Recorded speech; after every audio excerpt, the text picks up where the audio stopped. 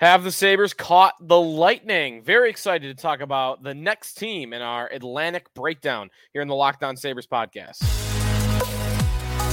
Your Locked On Sabres, your daily podcast on the Buffalo Sabres. Part of the Locked On Podcast Network, your team every day.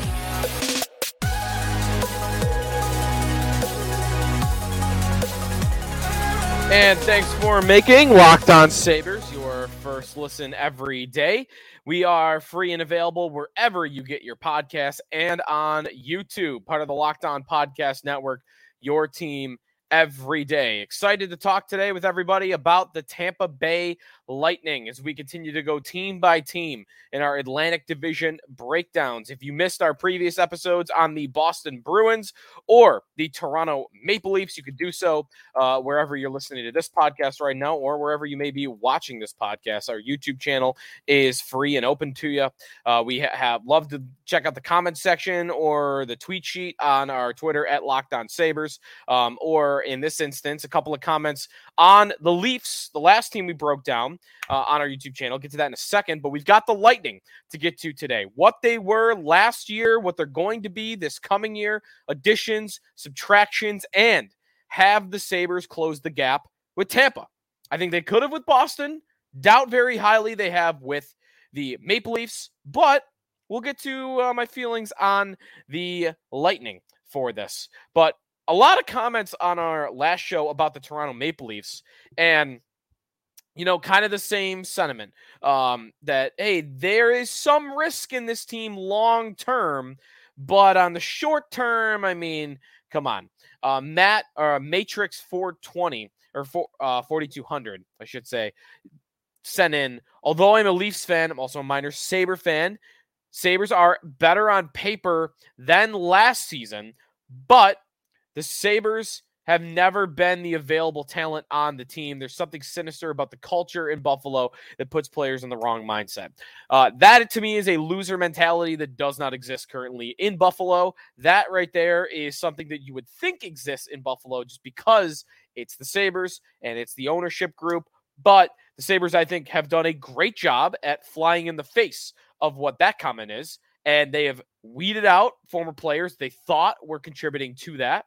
And now they're at a point where the culture is better, where you have leaders like Kyle Okposo and Alex Tuck leading the locker room, and there doesn't sound or seem to be any issues on that front whatsoever. It's a pretty positive, happy situation, it feels like right now. If losing starts to trickle in, we'll revisit. We'll have a new conversation about that. But I don't think that culture shock, not culture shock, but that there is something just in the air, dark cloud, in the arena.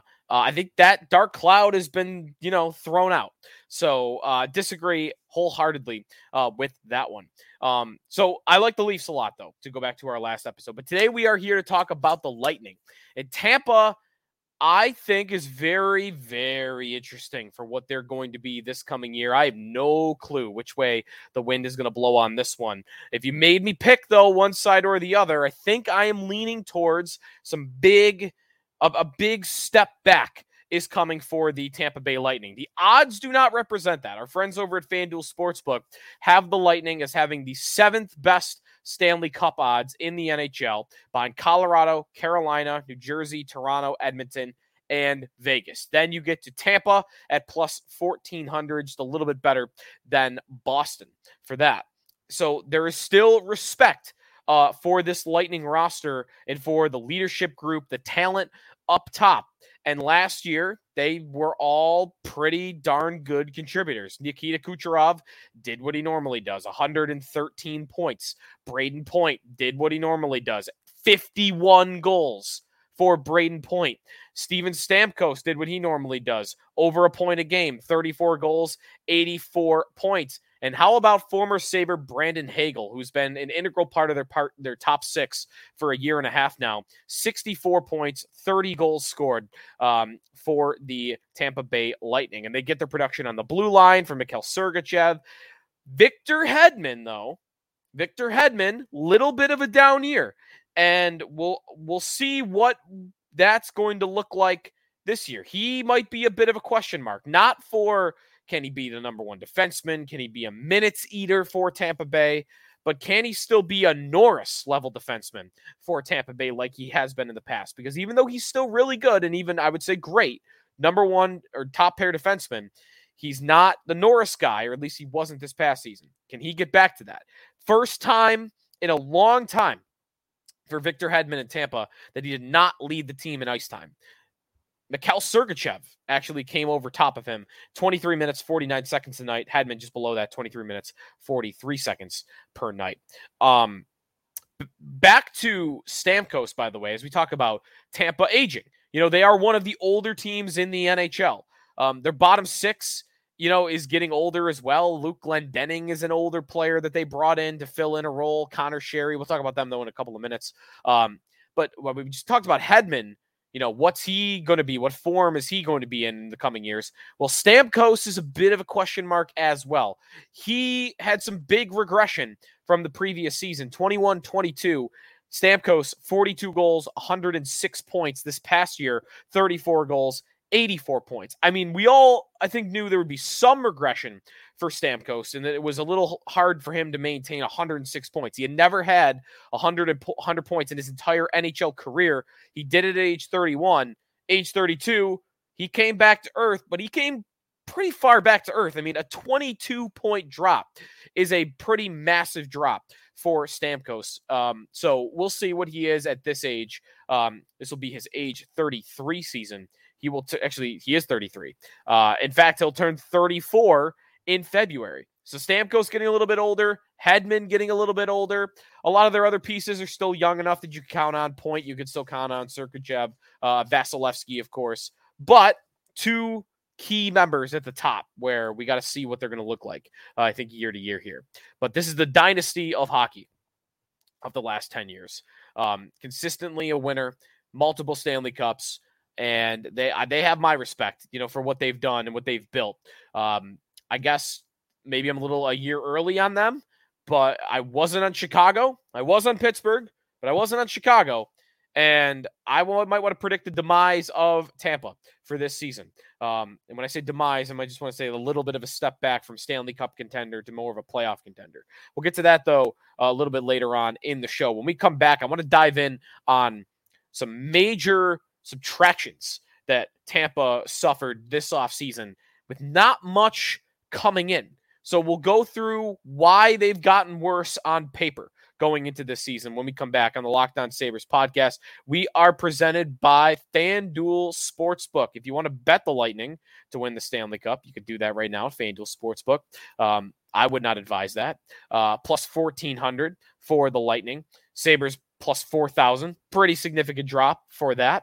But you've got some sports going on right now, of course. You've got the FIFA World Cup, Women's World Cup that's coming up in a couple of days. You've got the Open Championship, and you've got baseball. Take your first swing at betting Major League Baseball on FanDuel.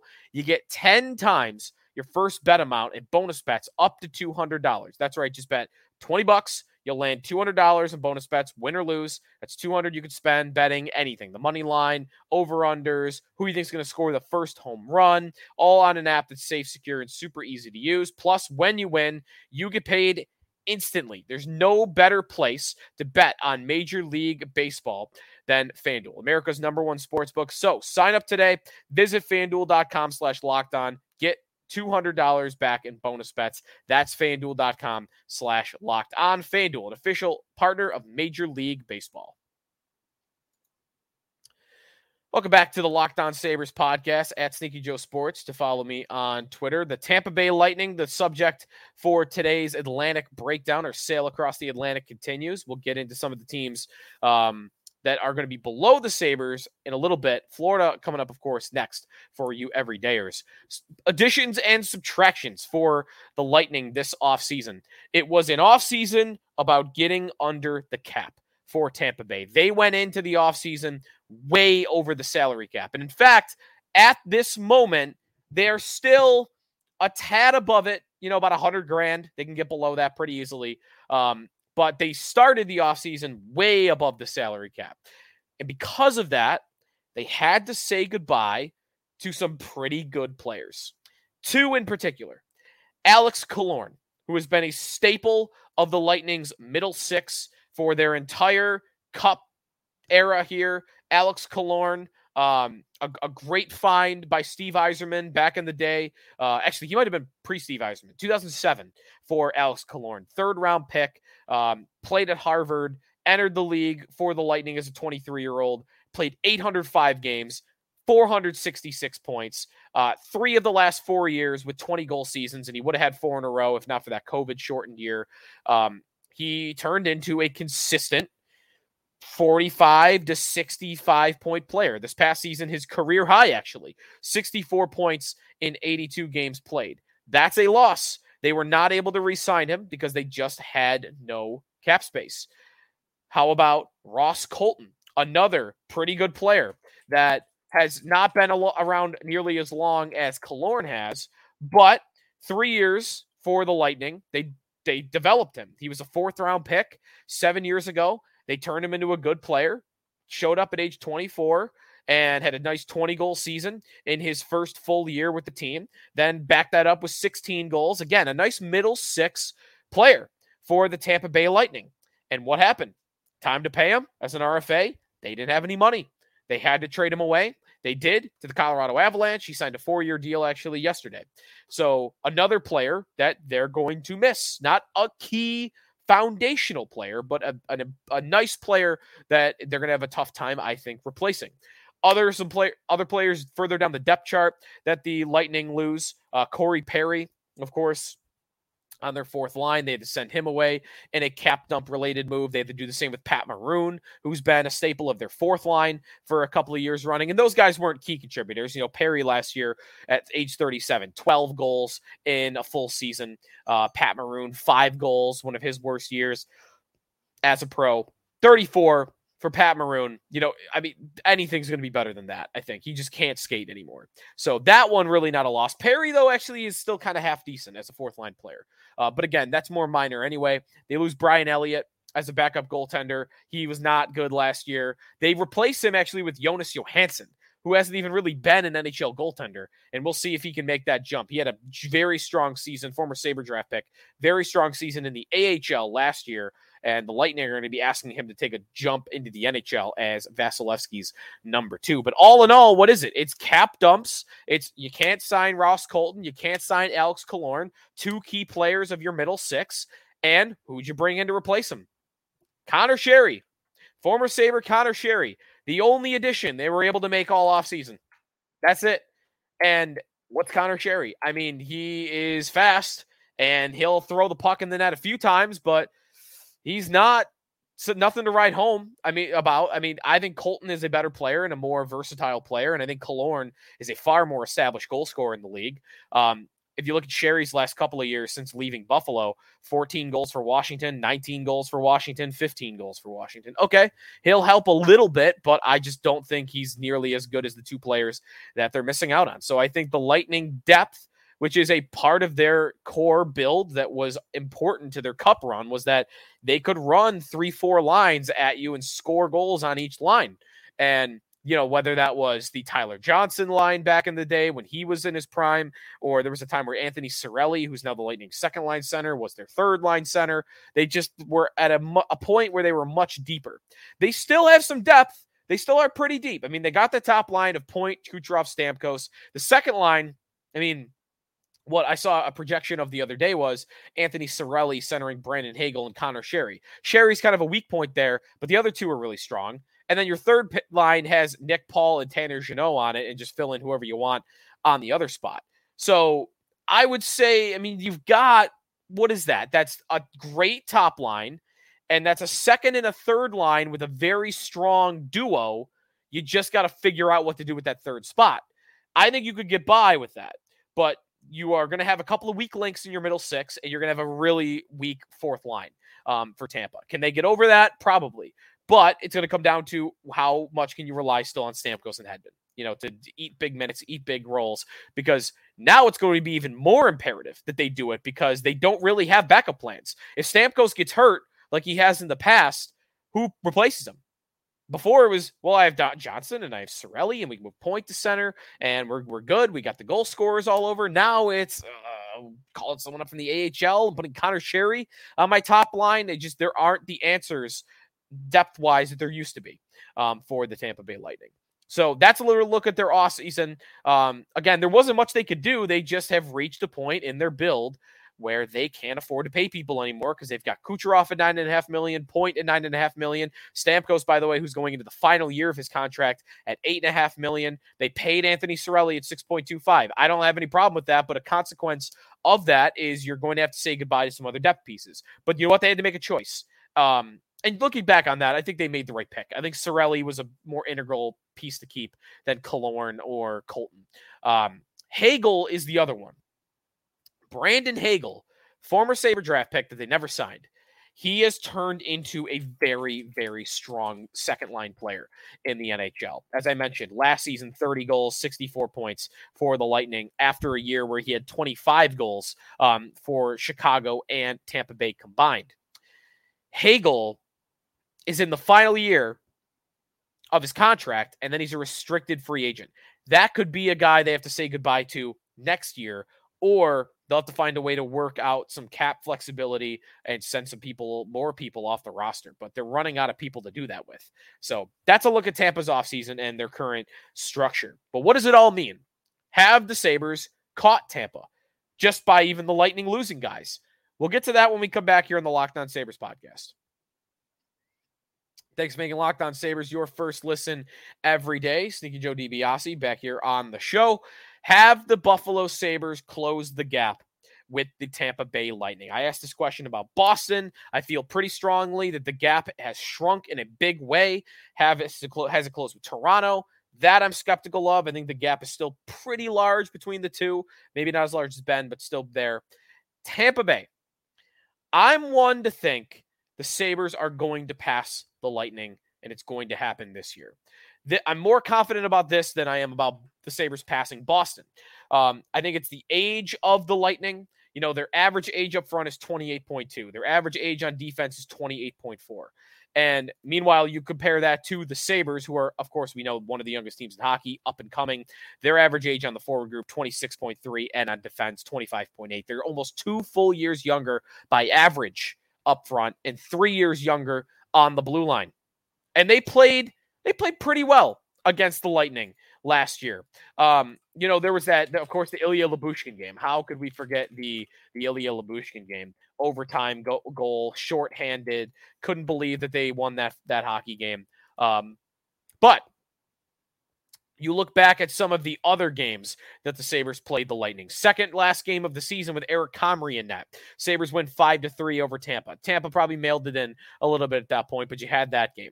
I mentioned the 6-5 overtime win where it's a win by Ilya Lyubushkin on February 23rd. That was a win by the Sabres in that one.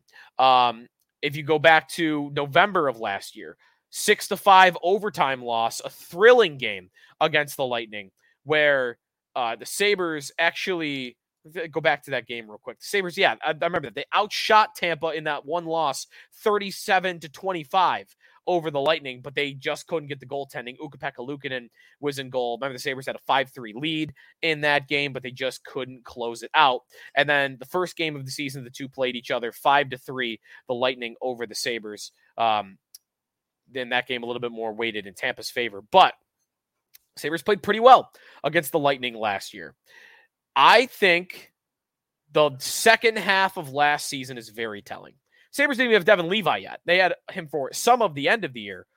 But I got a pretty big sample size for you where the Sabres were a better hockey team. Look at last year, January 1st on. That's a big sample. That is a 48-game sample. And from January 1st to the end of the season last year, the Buffalo Sabres had 53 points. Tampa Bay had 51 points. From the new year on, the Sabres were the better hockey team. They were the better hockey team. And if you look at, for instance, the Sabres' growth in the second half of the year, the the young players stepping up, Casey Middlestat, Jack Quinn kind of coming to his own. I know he's injured, but JJ Peterka figuring things out at the end again. There were some pieces that weren't necessarily contributing early on or weren't even a part of the team early on that started to get going, and Tampa faded. And I wonder if that's going to be the story of this season again, is that the Sabres are young, their legs are fresh, and they can withstand the rigors of a full season like that, energy-wise, maybe not experience-wise, but energy-wise. Whereas the Lightning, look what happened to them. They fell apart because they just are old. And I wonder if that is going to be enough to get the Sabres over the hump, in addition to all the subtractions that Tampa had this offseason. And any injuries that go Tampa's way, they're not really built to withstand. Meanwhile, the Sabres, I think they're very well built to withstand a lot of injuries right now, both forward, and they figured that out in the blue line. They're definitely not in goal, but they definitely are, I think, at forward and defense. So I think it's going to be close. I think this is a team Sabres are going to be competing with throughout the whole year. Right to the end of the year, I think it's going to be the Sabres and the Lightning battling for a playoff spot. Maybe they both get in. Maybe they both find themselves into wild card positions, but I think these two teams are going to be in the same range this coming year. But I'll believe it when I see it to some extent, because the Lightning have been so good for so long. And yes, sometimes I am a year early on teams like this predicting their demise, but I'm predicting the demise of the Tampa Bay Lightning, and I feel pretty good about the Sabres' chances of leapfrogging them this coming season, 23-24. Let me know what you think. Do you think the Sabres can jump the Lightning as soon as this year? You can do that on our YouTube channel, or you can do that on Twitter, or read some tweets at Locked On Sabres if you want to participate that way. All right, next time on the show, we are going to get to the Florida Panthers. So stay tuned for that. We've got our Sabres Super Draft coming, and we've got some other team breakdowns in the Atlantic Division as well as we work our way through the division this off season. Jacksonville Icemen, by the way, ECHL affiliate of the Sabres, if you missed that news. The Cincinnati Cyclones are no more, and it's now the Jacksonville Icemen. Couldn't tell you a single thing about them other than, all right, the Sabres have a Florida affiliate. So I'll have to go see if I can go cover some games down there. All right, thanks everybody for tuning in. You could hit us up on the show, YouTube or Twitter. We'll read them next time on the show, and we'll talk about the Florida Panthers next time here on the Locked On Sabres podcast.